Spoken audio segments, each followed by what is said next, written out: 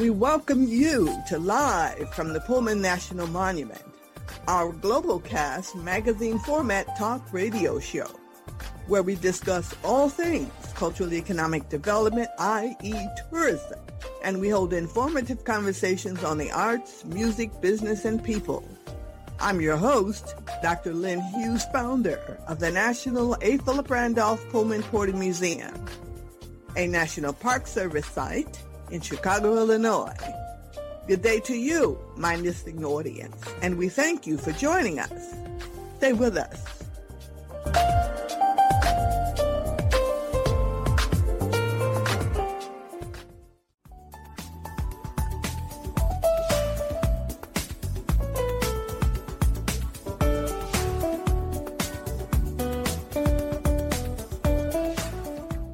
Today's show is brought to you by the Pullman Messenger magazine and Hughes Peterson Publishing.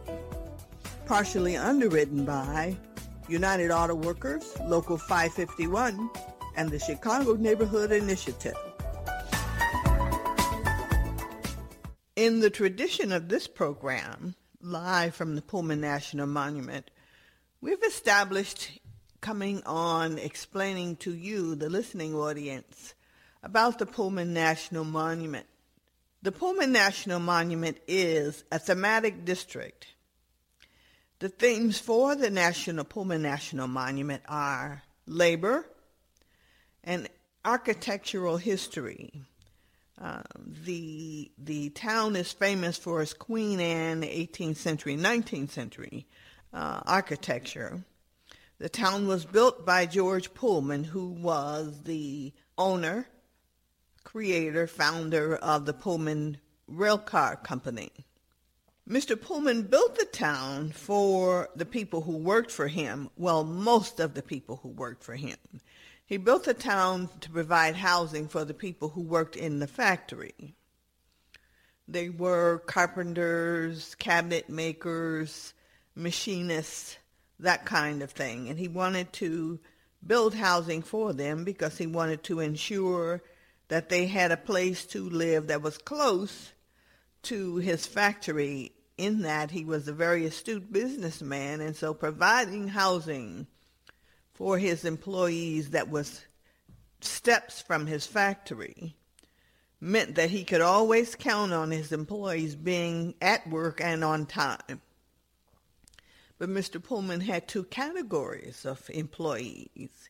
He had those employees that I just named for you, and he also had African-American railroad employees who were the onboard crew for the Pullman Railcar Company. They did not live in the Pullman Company because they were African-Americans, and because of the racial climate and conditions of that time, they could not live in Pullman. So the people who worked as the onboard crew for the Pullman Company lived in a community in the city of Chicago known as Bronzeville. So the connection for African Americans to the Pullman National Monument is that they worked for the company that was located in the Pullman National Monument. But the recognition for the people who were working for the Pullman Company as the onboard crew, most specifically the ones that the claim to fame are the one that brought the most distinction, and those who created history with the Pullman Company were the Pullman Porters, who later became known as the Brotherhood of Sleeping Car Porters. They were the formulators of the first African-American labor union in the country. They were the first to win a collective bargaining agreement with a major U.S. corporation, which happened to be the Pullman Company. And so that is the significance for labor history. It is the Black labor history connection for the Pullman National Monument. President Barack Obama designated the Pullman National Monument, the community of Pullman, as a Pullman National Monument in February of 2015. And so we are basically catching up, if you will. There were a number of entities We were already here, already doing what we do, each of us in our own respective niches, before President Obama designated the area. Case in point, there is the Historic Pullman Foundation, who operates a house tour, an annual house tour. Then there is the Pullman Factory, which is most famously referred to as the Pullman Clock Tower. That is the building that was the site of the Pullman Factory, where they actually made the train cars, and it was the offices of the Pullman Company. They are also at 111th and Cottage Grove. That particular property is now owned by the state of Illinois and has been, I believe, for maybe 10 years. But that building is not open to the public on a daily basis. Visitors may go to that factory and tour the building by appointment only. The Historic Pullman Foundation, which is at 112th and Cottage Grove, is currently shared by the National Park Service and the Historic Pullman Foundation. The National Park Service is currently working on building out their visitor center, which will become the official visitor center for the Pullman National Monument, and it will be physically located in the Pullman Clock Tower. But until they finish, they're currently sharing the space at the Pullman Visitor Center, which is at 112th and Cottage Grove. I'm not sure what the name is going to be once they finish, because you won't be able to have two visitor centers, but that is where they are physically operating out of now. Then you have the Hotel Florence. It was the hotel that was in place for the people who came to visit Pullman. It is now under construction, and we are still not clear what that's going to be. You can visit that as well by appointment only. Then there is the Greenstone Church. The Greenstone Church has a history. Its significance is because the bricks are green limestone that was distinctive at the time, and apparently it still is. That's number one. The second thing is because of the organ that is there, which apparently has major significance. And then, of course, there's the National A. Philip Randolph Pullman Porter Museum, of which I happen to have the honor of being the founder. It is a 22-year-old African-American labor history museum. And while it is small in size, the historic significance has national acclaim in that it is the first African-American labor history in the U.S. It is the only one of its kind worldwide. The museum is open Thursday, Friday, and Saturday from 11 to 4, and the admission is $5. I make a point of saying that because all of the buildings that I named in this discussion are owned by the state or the federal government, and so they do not charge an admission because they don't have to. We're not in that capacity yet. We do not have a written agreement with the federal government that would allow us to have a free admission, but we're working on it. We have one new restaurant. It's called the Pullman Cafe. It is at 113th and Champlain. So I hope that provides you, the listening audience, with the kind of information that you need for your visiting of the Pullman National Monument. Each of the entities that I make reference to has their own individual websites, and you can follow them. But of course, you can visit the A. Philip Randolph Pullman Porter Museum, and the information that I have provided for you is displayed there on each entity under Pullman National Monument. So I hope that provides you with information that you need. that will better help you understand what's going on with the Pullman National Monument. We are going to take a quick break and come right back with our first guest. Visit the PullmanBorderMuseum.com, where you can purchase an annual membership at the level of your choice. And, of course, visit our website here to find out more about the show live from the Pullman National Monument at bbsradio.com/live from PNM to contact us.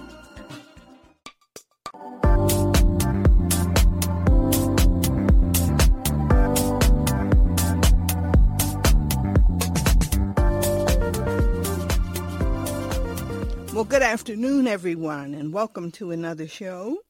We have Mr. David Whitaker, President and CEO of Hughes Chicago. Good afternoon, Doctor.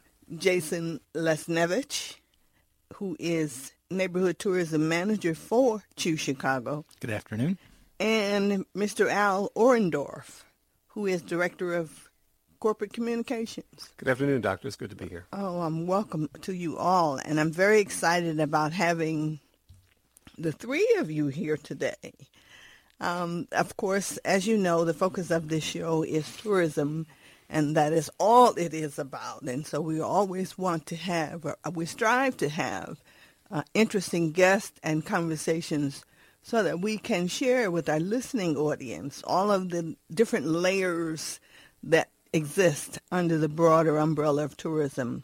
We are embarking upon a new series of shows with Live from the Pullman National Monument, where we will have a live guest in our studio who will be able to help us, shall we say, uncover, explore in depth a little more about tourism, as this show is a national and an international show.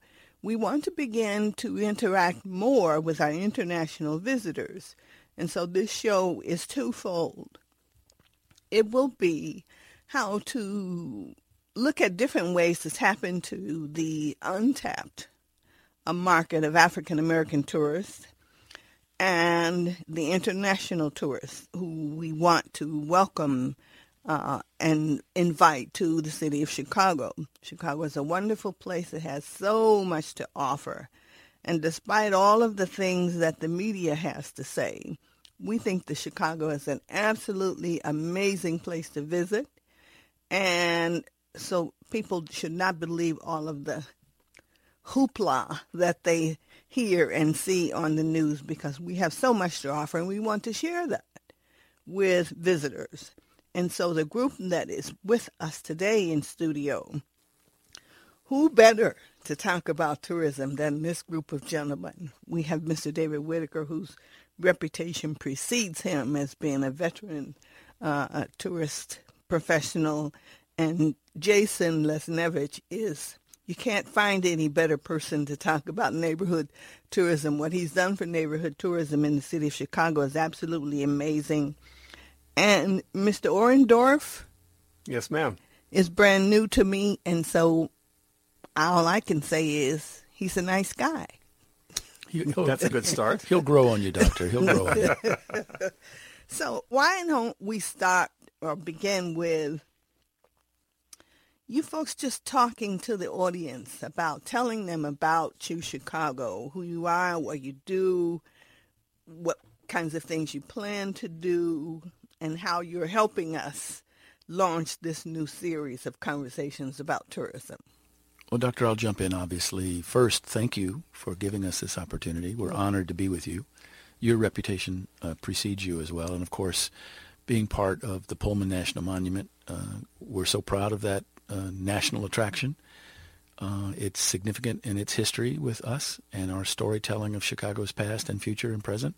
So, again, thank you for giving us this opportunity. I also applaud you for this show, a chance to share the Chicago story, both, again, the past, some of the traditions and histories, but also equally, if not more important, what's happening today and what can get visitors and potential visitors excited about learning more and ultimately traveling here. So, again, thank you for this opportunity. And I look forward to hopefully in the future being your guest many, many times as we go on that journey together. Clearly, you talk about visitors, and every city has that expectation. We're just ended a year, in fact, our calendar year, and our mayor proudly announced that we had exceeded for the first time over 54 million visitors, and we're thrilled with that. In fact, the mayor has a goal of, he set that goal 7 or 8 years ago, of getting to 55 million. At the time, I think we were at 39 million. I was not part of the Choose Chicago family, but the mayor's vision has been in place for quite some time. We can do better in terms of attracting more international visitors. We welcome over 1.5 million international visitors, but again, many other cities that we are envious of, whether it's Miami or New York or San Francisco, they're in the 6-7 million visitor range, and we have an opportunity to do that. I think Chicago's story can be told in new places, and we invite your listeners to learn more about Chicago that will be of interest to them. So again, thank you for giving us this opportunity. Clearly, visitors want to know what makes Chicago different. Why should we go there? We've been to New York. We've been to California. We've never been to the United States. Whatever their position is, we need to give them compelling reasons to choose Chicago, no pun intended. Jason, in his role with us, managing and directing our cultural tourism initiatives, spends a lot of time. We have a wonderful program when visitors come here. And Jason, I'll encourage you to give that website because we're shamelessly pushing websites, but visitors who come here can actually get guided tours into the neighborhoods. And it's a wonderful program. It's staffed by amazing volunteers who help give personal guided tours. And Jason, talk a little bit about that program. Yeah, that's the Chicago Greeter program, and it's a network of about 210 volunteers. And a visitor signs up ahead of time online, chicagogreeter.com. You go online, you fill out a form of what your interests are, and we always ask you about your neighborhood interests. Once that form is filled out, you're matched up with one of these volunteers from Chicago. They meet you downtown at the Cultural Center, they take you on public transportation, and they show you what they love about the city. And many of the greeters love the neighborhoods and all the various attributes that go into the neighborhoods. So neighborhoods really get showcased through this program, and it's heavily geared towards internationals. About 54% of the participants are from international destinations, and because we're part of the Global Greeter Network, there's multiple services throughout the world, and Chicago is one of 4 in the U.S., so it really differentiates us that we have this great service that highlights our wonderful neighborhoods through the Chicago Greeter program. That is very interesting. You just made me aware of something that I did not know, and that's significant for us because, oddly enough, our international visitorship at the National A. Philip Randolph Pullman Porter Museum has grown. I want to say it might have been about a month ago. We had a bus of about 70 people who were Chinese visitors. And so they had an interpreter with them. Some spoke English, some did not. But we're always curious to ask the question, why did you choose to come to our site? And what was interesting is that our director he has established a practice that when we get international visitors, he always makes this little video with the famous iPhones. So I want to say about maybe a couple of weeks later, one of the local newspapers was doing a story on the museum, and the person that they sent to take the photographs happened to be Chinese. And so I was sharing with her the experience, and so I said to her, we have this video, I would love to know what they said. And so we played it for her. And they said that they were so happy that they came. They wanted to know more about the African American experience. They wanted to learn more about Black labor history and civil rights. So that was very interesting and informative to us, but what was most gratifying for me was that I had the opportunity to know what they were saying on the video. Our neighborhoods are attractive for so many of those reasons. We have a wonderful downtown cultural district, if you will, but as you know, all throughout all of the great neighborhoods of Chicago, there's great stories to tell, there's historic sites, there's great arts organizations, and so, the possibilities with our neighborhoods are really endless in terms of visitation and what visitors have the opportunity to explore here. Other areas where we have a proud history and known around the world, our brand around the world, is clearly music is another one of those examples, whether that's jazz or blues. And again, the history is there, and some of the amazing artists, Muddy Waters, Buddy Guy, Chance the rapper, who just came home with 7 Grammys, our own Chicago young man, so we're so proud of him. But that tradition of music, whether it be gospel, soul, blues, that's a very, very rich territory for us to promote our reputation, our traditions, and then what's going on today. So, a perfect example of that is we just announced that the Rolling Stones exhibit, which was first in London, appropriately so, and then has been touring and is in New York City as we speak. We just had a press conference with the mayor, and in April, late April, the Rolling Stones exhibit called Exhibitionism, little evocative there, will be at our Navy Pier, our number one attraction here in Chicago, and we'll be here for several months. And it's interesting, the Rolling Stones, who all of our listeners, your listeners, know quite well, the name Rolling Stone was actually inspired by Muddy Waters, Chicago's own Muddy Waters. The song was Rolling Stone on one of his albums. And those young men at the time, Keith Richards and other Rolling Stone band members, Mick Jagger, of course, got so excited about blues. In fact, they just released a new blues tribute. But it's interesting, the Chicago name, Rolling Stone, was, in fact, the inspiration for the name of the band. And I think if you asked any of the members of the band, they would tell you that much of the origin of their music came from here, Chicago. To David's point about blues, certainly jazz influences. We have an incredible music history here in Chicago, and I think that has informed the arrangements and vocal stylings of bands, rock bands, and other music artists from all over the world, and I think that's well known. Going back into the 20s, everybody knows who Louis Armstrong is, and he is mostly associated with New Orleans. But the reality is that when he came to Chicago in 1923, here is where he cut his teeth. Before he began recording with King Oliver and started really making a name for himself, he began his process towards superstardom here. And that kind of history, I think, is very rich and is a story that I think deserves to be told and retold. And music, of course, remains prevalent today. In fact, we have a number of music events, the festivals that we enjoy over the summer. In fact, we have 2 major festivals centered around blues and jazz and soul. Jason, I again defer to my resident expert. Of course, the festival season kicks off, as you probably know, with Gospel Fest, a celebration of a modern art form that really started here with Thomas Dorsey and Mahalia Jackson, of course, 2 great names in the gospel music industry as pioneers here right next door in the Bronzeville neighborhood, running right into Blues Fest. And, Mark Kelly, the new commissioner of DCASE, is really excited about new lenses on all of his festivals, and he's really bringing in Rhyme Fest is going to be part of Blues Fest, and he's going to have a new modern twist to it, not just the classic art form, but how blues really led to rock and roll and beyond. And so Chicago, you can't speak enough about our music legacy, and even from our house music leading to electronic dance music, and what's going on currently in Chicago's music scene with Chance and his peers are absolutely amazing. And so there's such a great music product currently that you can experience here in the city.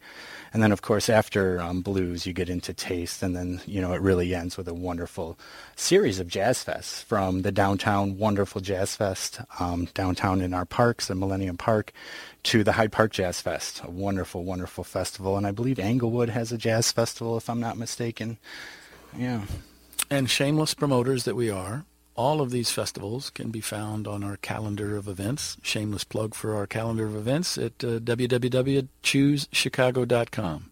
Thank you for this platform, a chance to invite visitors to learn more about Chicago and compelling reasons why, whether they're celebrating their own heritage and history where they're looking to learn more and more about other aspects of history and culture, but also just to have an amazing vacation experience. It was indeed a pleasure to host you gentlemen today. I hope you'll have us back. I intend to ask. I hope that you will come again often. The goal of this show is to talk about tourism destinations and opportunities and have enlightening conversations about tourism worldwide. And I applaud you for the work that you do. I thank you for joining us today. And I treasure this opportunity and hope that you will come again. Thank you, Doctor. And again, thank you for your time today. It's been our pleasure. I appreciate it. You are most welcome. Come see us in Chicago, everyone.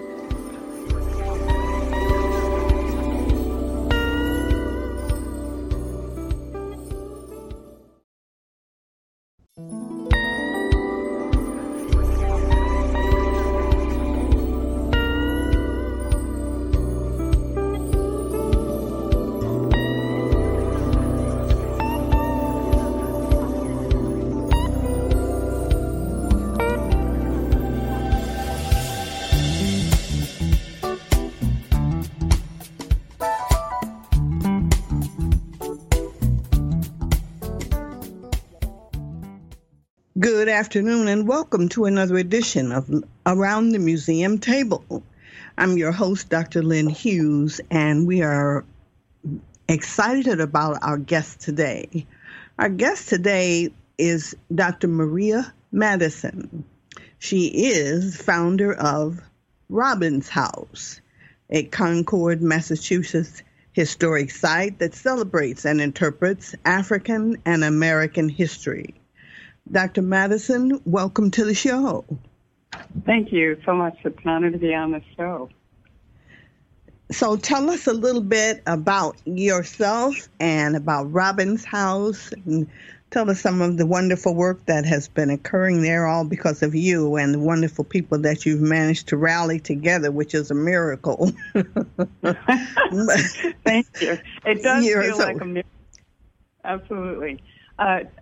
I must have moved to Concord, Massachusetts about 18 years ago. We moved here with our 2-year-old son and then subsequently had another daughter. And as soon as you move anywhere, you move with a sense of awe to the new place and curiosity. And with that awe and curiosity, we were also interested in learning what our kids would learn about Black history in a community that has a lot going on in a lot of ways in terms of history and writers and just activism. But we also wanted to know what was going on in the community related to African American history, what the kids would be learning in school related to Black history. And because of that curiosity, some people in the school gave us a book called Concord, It's Black History. It was published by the Concord Public Schools in 1976. They used it in the school system for 10 years till 1986, and then they stopped using the book. So you can imagine when we moved to town, we were really excited to try and rediscover the places that book had highlighted. It highlighted places like the middle school was named after a fellow named Frank Sanborn. He was one of the Secret Six who helped fund John Brown's raid on Harper's Ferry. The elementary school was named after Louisa May Alcott. Her family was an active group of abolitionists. And there's so many other places in town named after early African residents, and we wanted to know who they were. So we actually started taking kids, our own kids, as well as children who were bused from Boston urban schools to Concord to go to the suburban schools for the hope of a better education. So we started taking those kids and our kids around to these spots that commemorated some of these early African residents in particular and what they had done to help create this historic town. In the process of giving tours, which we gave probably for a good 3 to 5 years, we discovered, and the town discovered, a house that was coming up for demolition in 1990. Oh, I've lost track. Let's say like 2009, actually. The house was coming up for demolition because the last inhabitant had died. and there was a sign on the house that said, Peter Hutchinson, circa 1780, and the town knew, and we knew, that that was one of the well-known 19th century black residents who one of the more well-known Concord residents had written about. And that individual, of course, was Henry David Thoreau. Lots of people come to Concord to hear more about who Henry David Thoreau was as an environmentalist, as a transcendentalist, as a writer. But we had learned that he also wrote down stories of what he heard and saw about the early African residents, including people who had lived in this house that was coming up for demolition. So we quickly swept into action. We stopped being just community activists and organizers and had to become a nonprofit. Many of us also had day jobs, so we had to somehow convert our day jobs, which were completely unrelated to the stories of history and African American history in particular. And we had to incorporate ourselves and try to acquire, restore, preserve, and adapt this house that everyone believed was built in the 1780s by or for this African family. Long story short, the town helped us to restore, preserve, and adapt the house. They also helped us to move it closer to its original location, where it was located across the street from what is called the North Bridge, which happens to be where the first successful battle was fought during the Revolutionary War. So this historic house now sits in a corner of the world, and in Concord in particular, where millions of people come to visit because they want to understand how America was founded or how America gained its independence from King George. So that we benefit from that. We have been open since about 2011 or 12, and we've probably had 30 to 40,000 conversations with global visitors about that parallel narrative related to the Revolutionary War. People come to learn about how America was founded and gained independence from King George in England, but we end up describing to them that there was another pathway that had to be forged by those earliest of African migrants, if you will. We end up needing to describe to our thousands of visitors that there was slavery in the North, that the slavery in the North was equally egregious as slavery in the South. It may not have been as populated. It may not have been based on the same kind of agrarian needs, but the disenfranchisement, the treatment of the enslaved in the North was as problematic as it was in the South. We then go on to describe for our visitors that, yes, Massachusetts was the first state to legalize slavery. It also became one of the first states to abolish slavery. But we then learned quickly that we had to explain to our thousands of annual visitors, I think we get 7,700 visitors each year, that even though slavery was abolished, individuals had no means to provide for themselves or their families, and we had to describe then that era that is referred to as the Reconstruction era. So we tell our visitors the origins of African inhabitancy in this country as represented not just through Concord, but through the people who lived in this house. So our narrative for this house is that it commemorates the legacy of a previously enslaved Revolutionary War veteran, the individual that we know of as associated with the farmhouses on that property. His name was Caesar Robbins, and he was enslaved in the North. He was also a Revolutionary War veteran who had fought in at least 2 or 3 battles. And the house was inhabited by, one could say, 3 to 4 generations of his descendants. And it's a 544 square foot house, which is very typical of farmers for that period, white or black. So one could say that even though it's small, it is similar to how any farmer of that era would have lived. So one could say that this earliest of African families was doing well by comparison of other Africans living in Concord or in the north at that time. Some of those earliest of African inhabitants were pushed to even less arable land, dying, for example, from malnutrition, etc.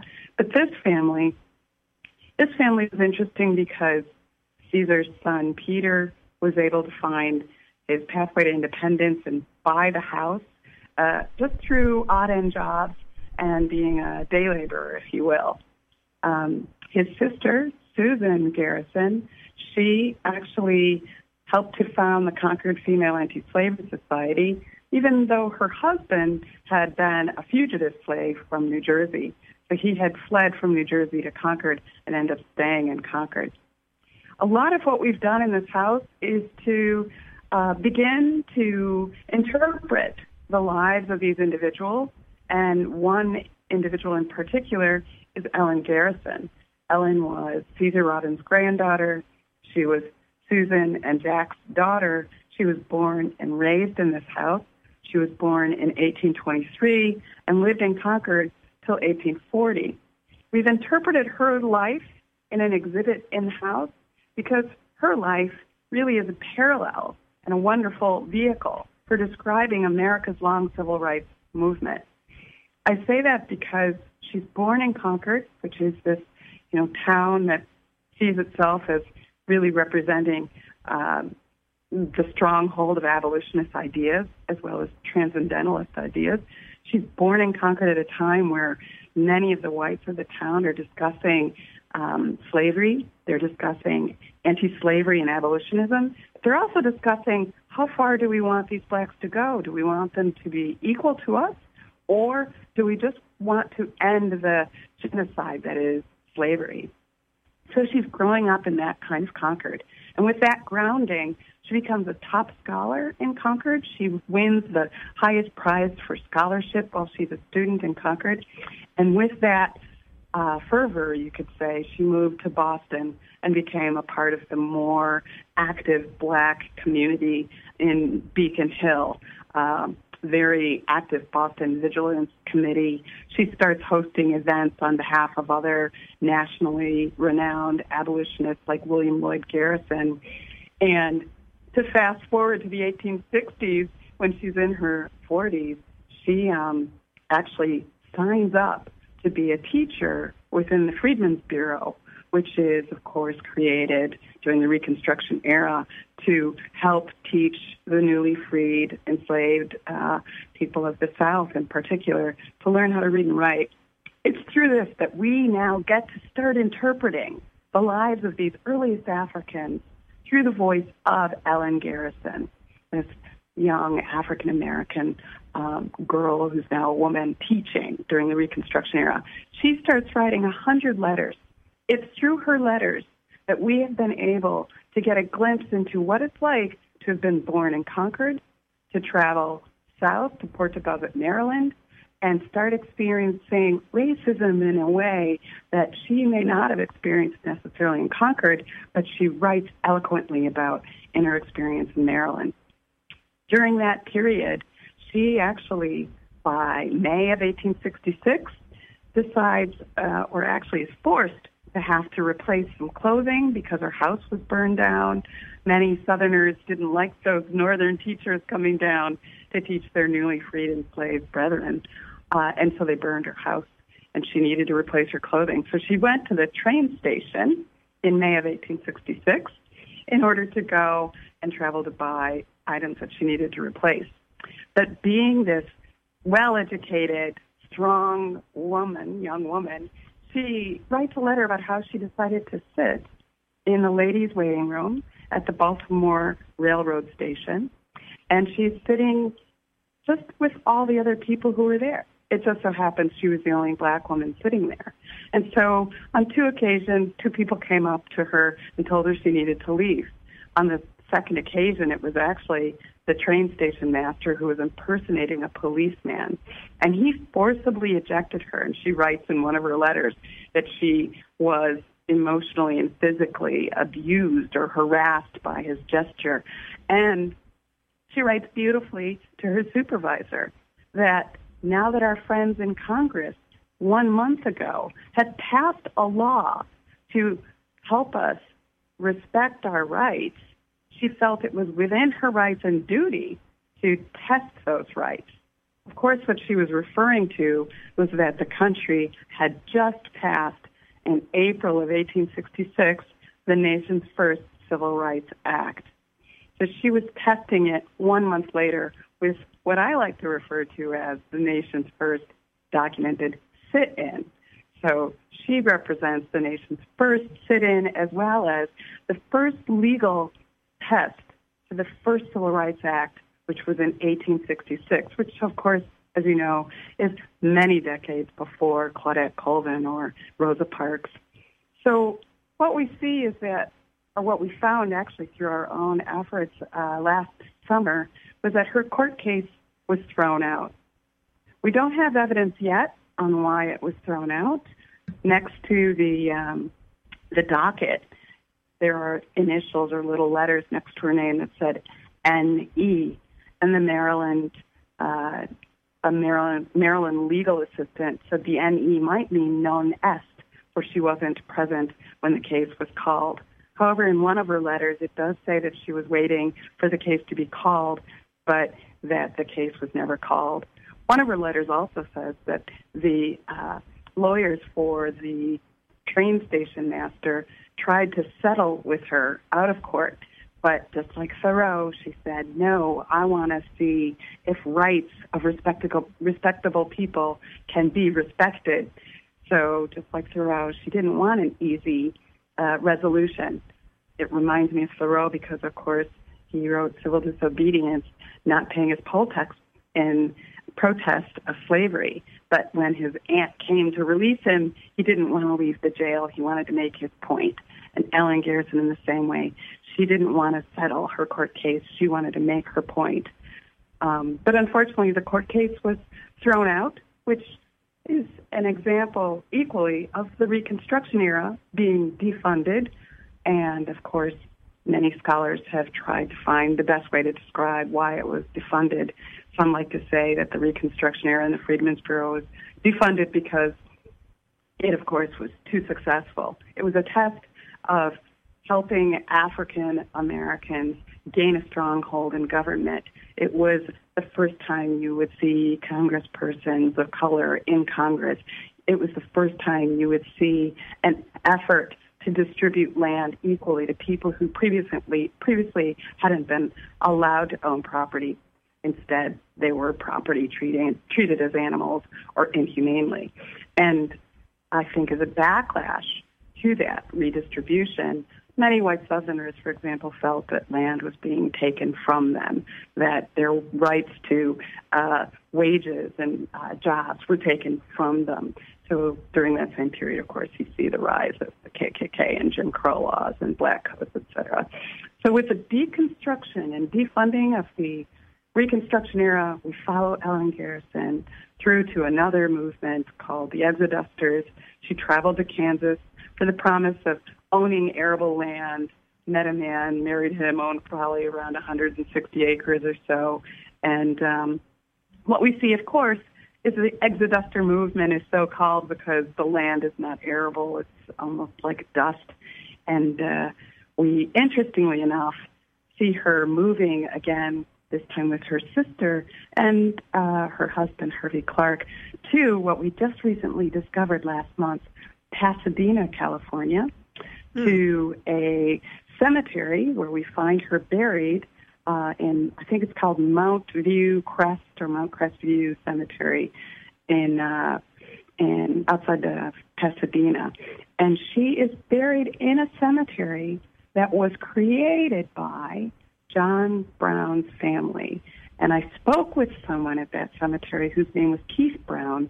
And Keith Brown said that that cemetery was created for the East Coast friends and family of John Brown. So we have now found this exceptional connection from the Northeast to the Southwest of this migration that I think represents, that search for the warmth of other suns, of our people constantly moving, looking for tranquility, peace, and just a right to create transgenerational health and wealth. That's where our story is at present. That's my very long-winded description. No, that's an absolutely fascinating history, and with so much detail.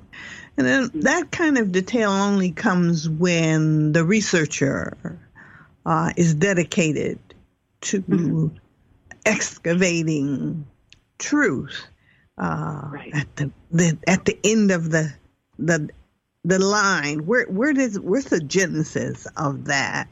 That takes an enormous amount of determination, and I just applaud you and the work that you have done and continue to do, because this is a very, it's not unusual, but it's the kind of thing that happens on an ongoing basis, where you have this bit of history that most of us do not know because they don't teach it in the schools, and our children don't know it, and more often than not, the adults, we don't know the historical account.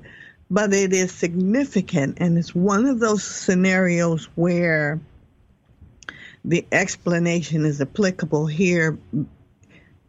If you don't know who you are and where you came from, and that your history matters, you think very little of yourself, which is, in my opinion, and many may not agree, but I truly believe that many of the problems that we have in the African American community with our youth emanate from the feeling of no value, and that's right. and you, if you don't value yourself, that's right, then it guides your actions and your behavior. And I don't know why people don't get that, but that is so true. And so whenever I hear of work like what you're doing, it's a very emotional experience for me, because I'm very passionate about what I do, which is why I made the lateral move to create this show. I, too, like you, founded a Black Labor History Museum. And I, like you, did not moved to Chicago with the intent of starting a museum. It was a byproduct, much like what you did. I moved to Chicago looking for a place to reinvent myself. I wanted to go somewhere where I didn't know anyone. I ended up in Chicago and literally stumbled upon the history of A. Philip Randolph and the Brotherhood of Sleeping Car Porters, and as they say, the rest is history. And that was 23 years ago. And so the work that I have done through the museum has been the motivating factor for numerous books and documentaries and docudramas. And while I did not get credit or paid for that, that is not that is not what's important. What is important is the history has been excavated in a way that now people are paying attention. And I think the best thing that could have happened for me was that Showtime's interest in creating a docudrama that reached the younger demographic, which is what this is all about. That's exactly right. We it's definitely wonderful. Try.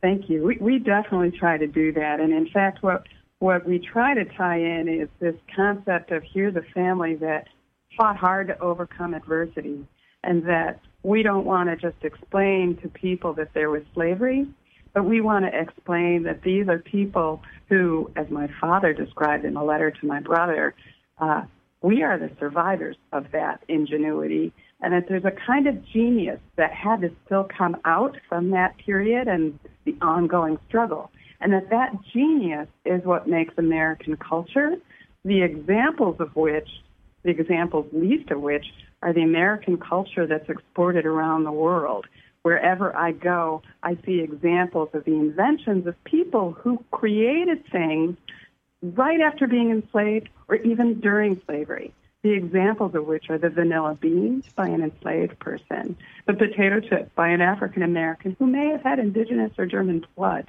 the almanac by Benjamin Banneker, the light bulb, the elevator, the pen, the refrigerator, the ironing board, open heart surgery, dustpan, lawnmower. Those were all 19th century when we're still, not long after slavery across the country, and describing that parallel to the 13th, 14th, 15th Amendment, all the Civil Rights Acts. These inventions are what makes Americans Americans. So when I hear, for example, some folks who are really don't understand African American contributions to America and say things like, they need us, we don't need them, I feel sad for them because they just don't know the contributions of African Americans to this country or to the world.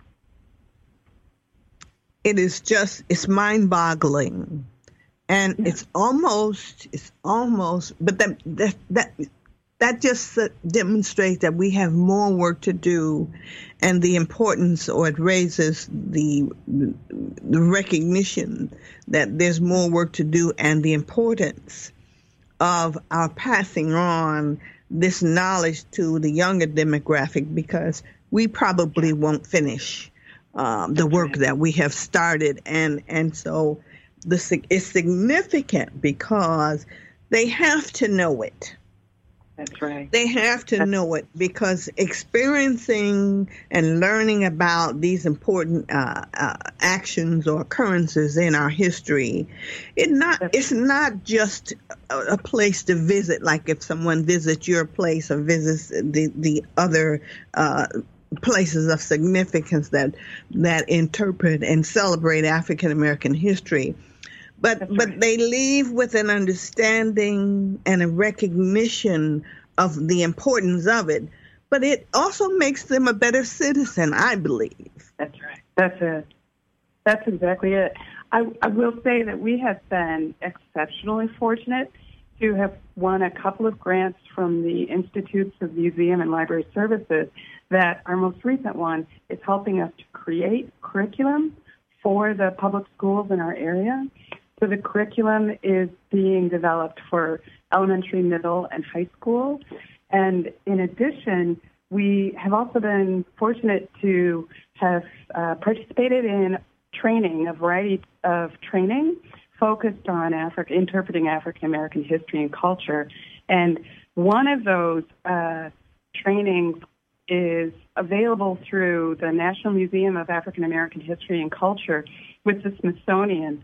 And they solicit 12 to 14 representatives of sites across the country to submit proposals and applications to participate each January in their annual workshops that they host in South Carolina. So I would strongly recommend individuals who are interested in interpreting historic sites like these to reach out to IMLS or reach out to the Smithsonian or reach out to NMAHC. Well, that's good to know. That's good to know. We at the Pullman Porter Museum, I'll just shorten it and say that we've not had very good luck with that kind of thing. So maybe something that you just shared will rub off on us. I have the passion and the tenacity to create the museum, but I'm not very good at, which is now why I'm no longer president, which is, why the younger demographic is important, because the millennials kind of see things through a different lens, which is always helpful, because pioneers, sometimes we get a block. Right. I get a block. I get a block regularly. Absolutely. Yes. But bringing the students, when we bring school groups into the house, that's where the magic happens. So the last two, our last two programs were with the Harlem Lacrosse program. And I'm not sure if you're familiar with them, but I think It's, I think, a national nonprofit. But each year, that group brings Harlem lacrosse players to various places across the country, including Concord, and they play a tournament, a lacrosse tournament that combines local lacrosse players with the Harlem lacrosse players. They also mentor these kids.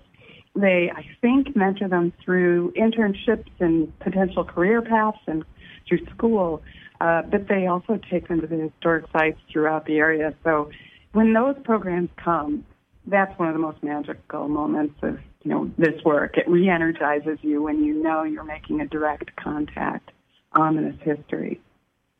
That is fascinating. I want to, do you have time to stay with us just a few more minutes? Oh, yes, sure.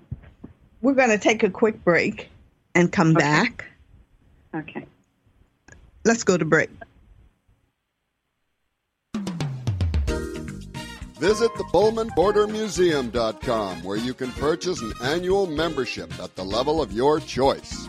And, of course, visit our website here to find out more about the show live from the Pullman National Monument at bbsradio.com/live from PNM to contact us. Well, we're back, and this has been an absolutely fascinating interview. And Dr. Madison, I hope that we can impose upon you and ask you to come back to visit with us again. This was wonderful, and I think this was just the tip of the iceberg. I think that you have so much to share that our listening audience would love to hear and could benefit from the information and the knowledge that you have about the work that you're doing, because it's an overlay. It transcends not just where you are, but the other sites as well. Let's give your website and contact information before we run out of time. Absolutely. Thank you. And I do want to say a special warm thank you to you as well for connecting us and having us on this show. Please visit us at www.robinshouse.org, and our contact information is available there as well.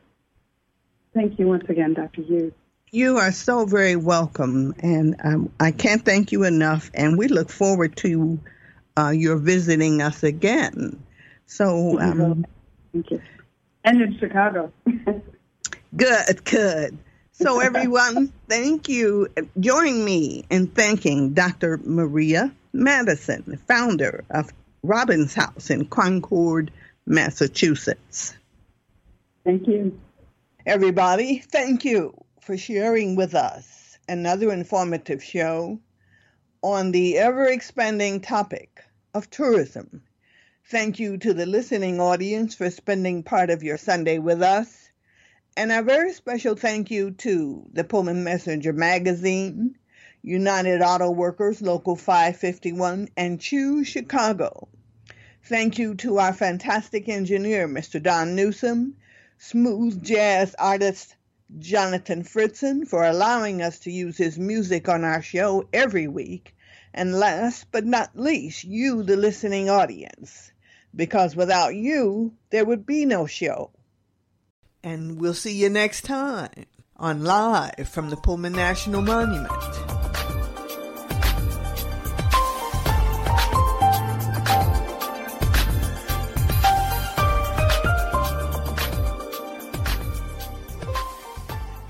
Live from Pullman National Monument was brought to you by Hughes Peterson Publishing in Chicago, Illinois.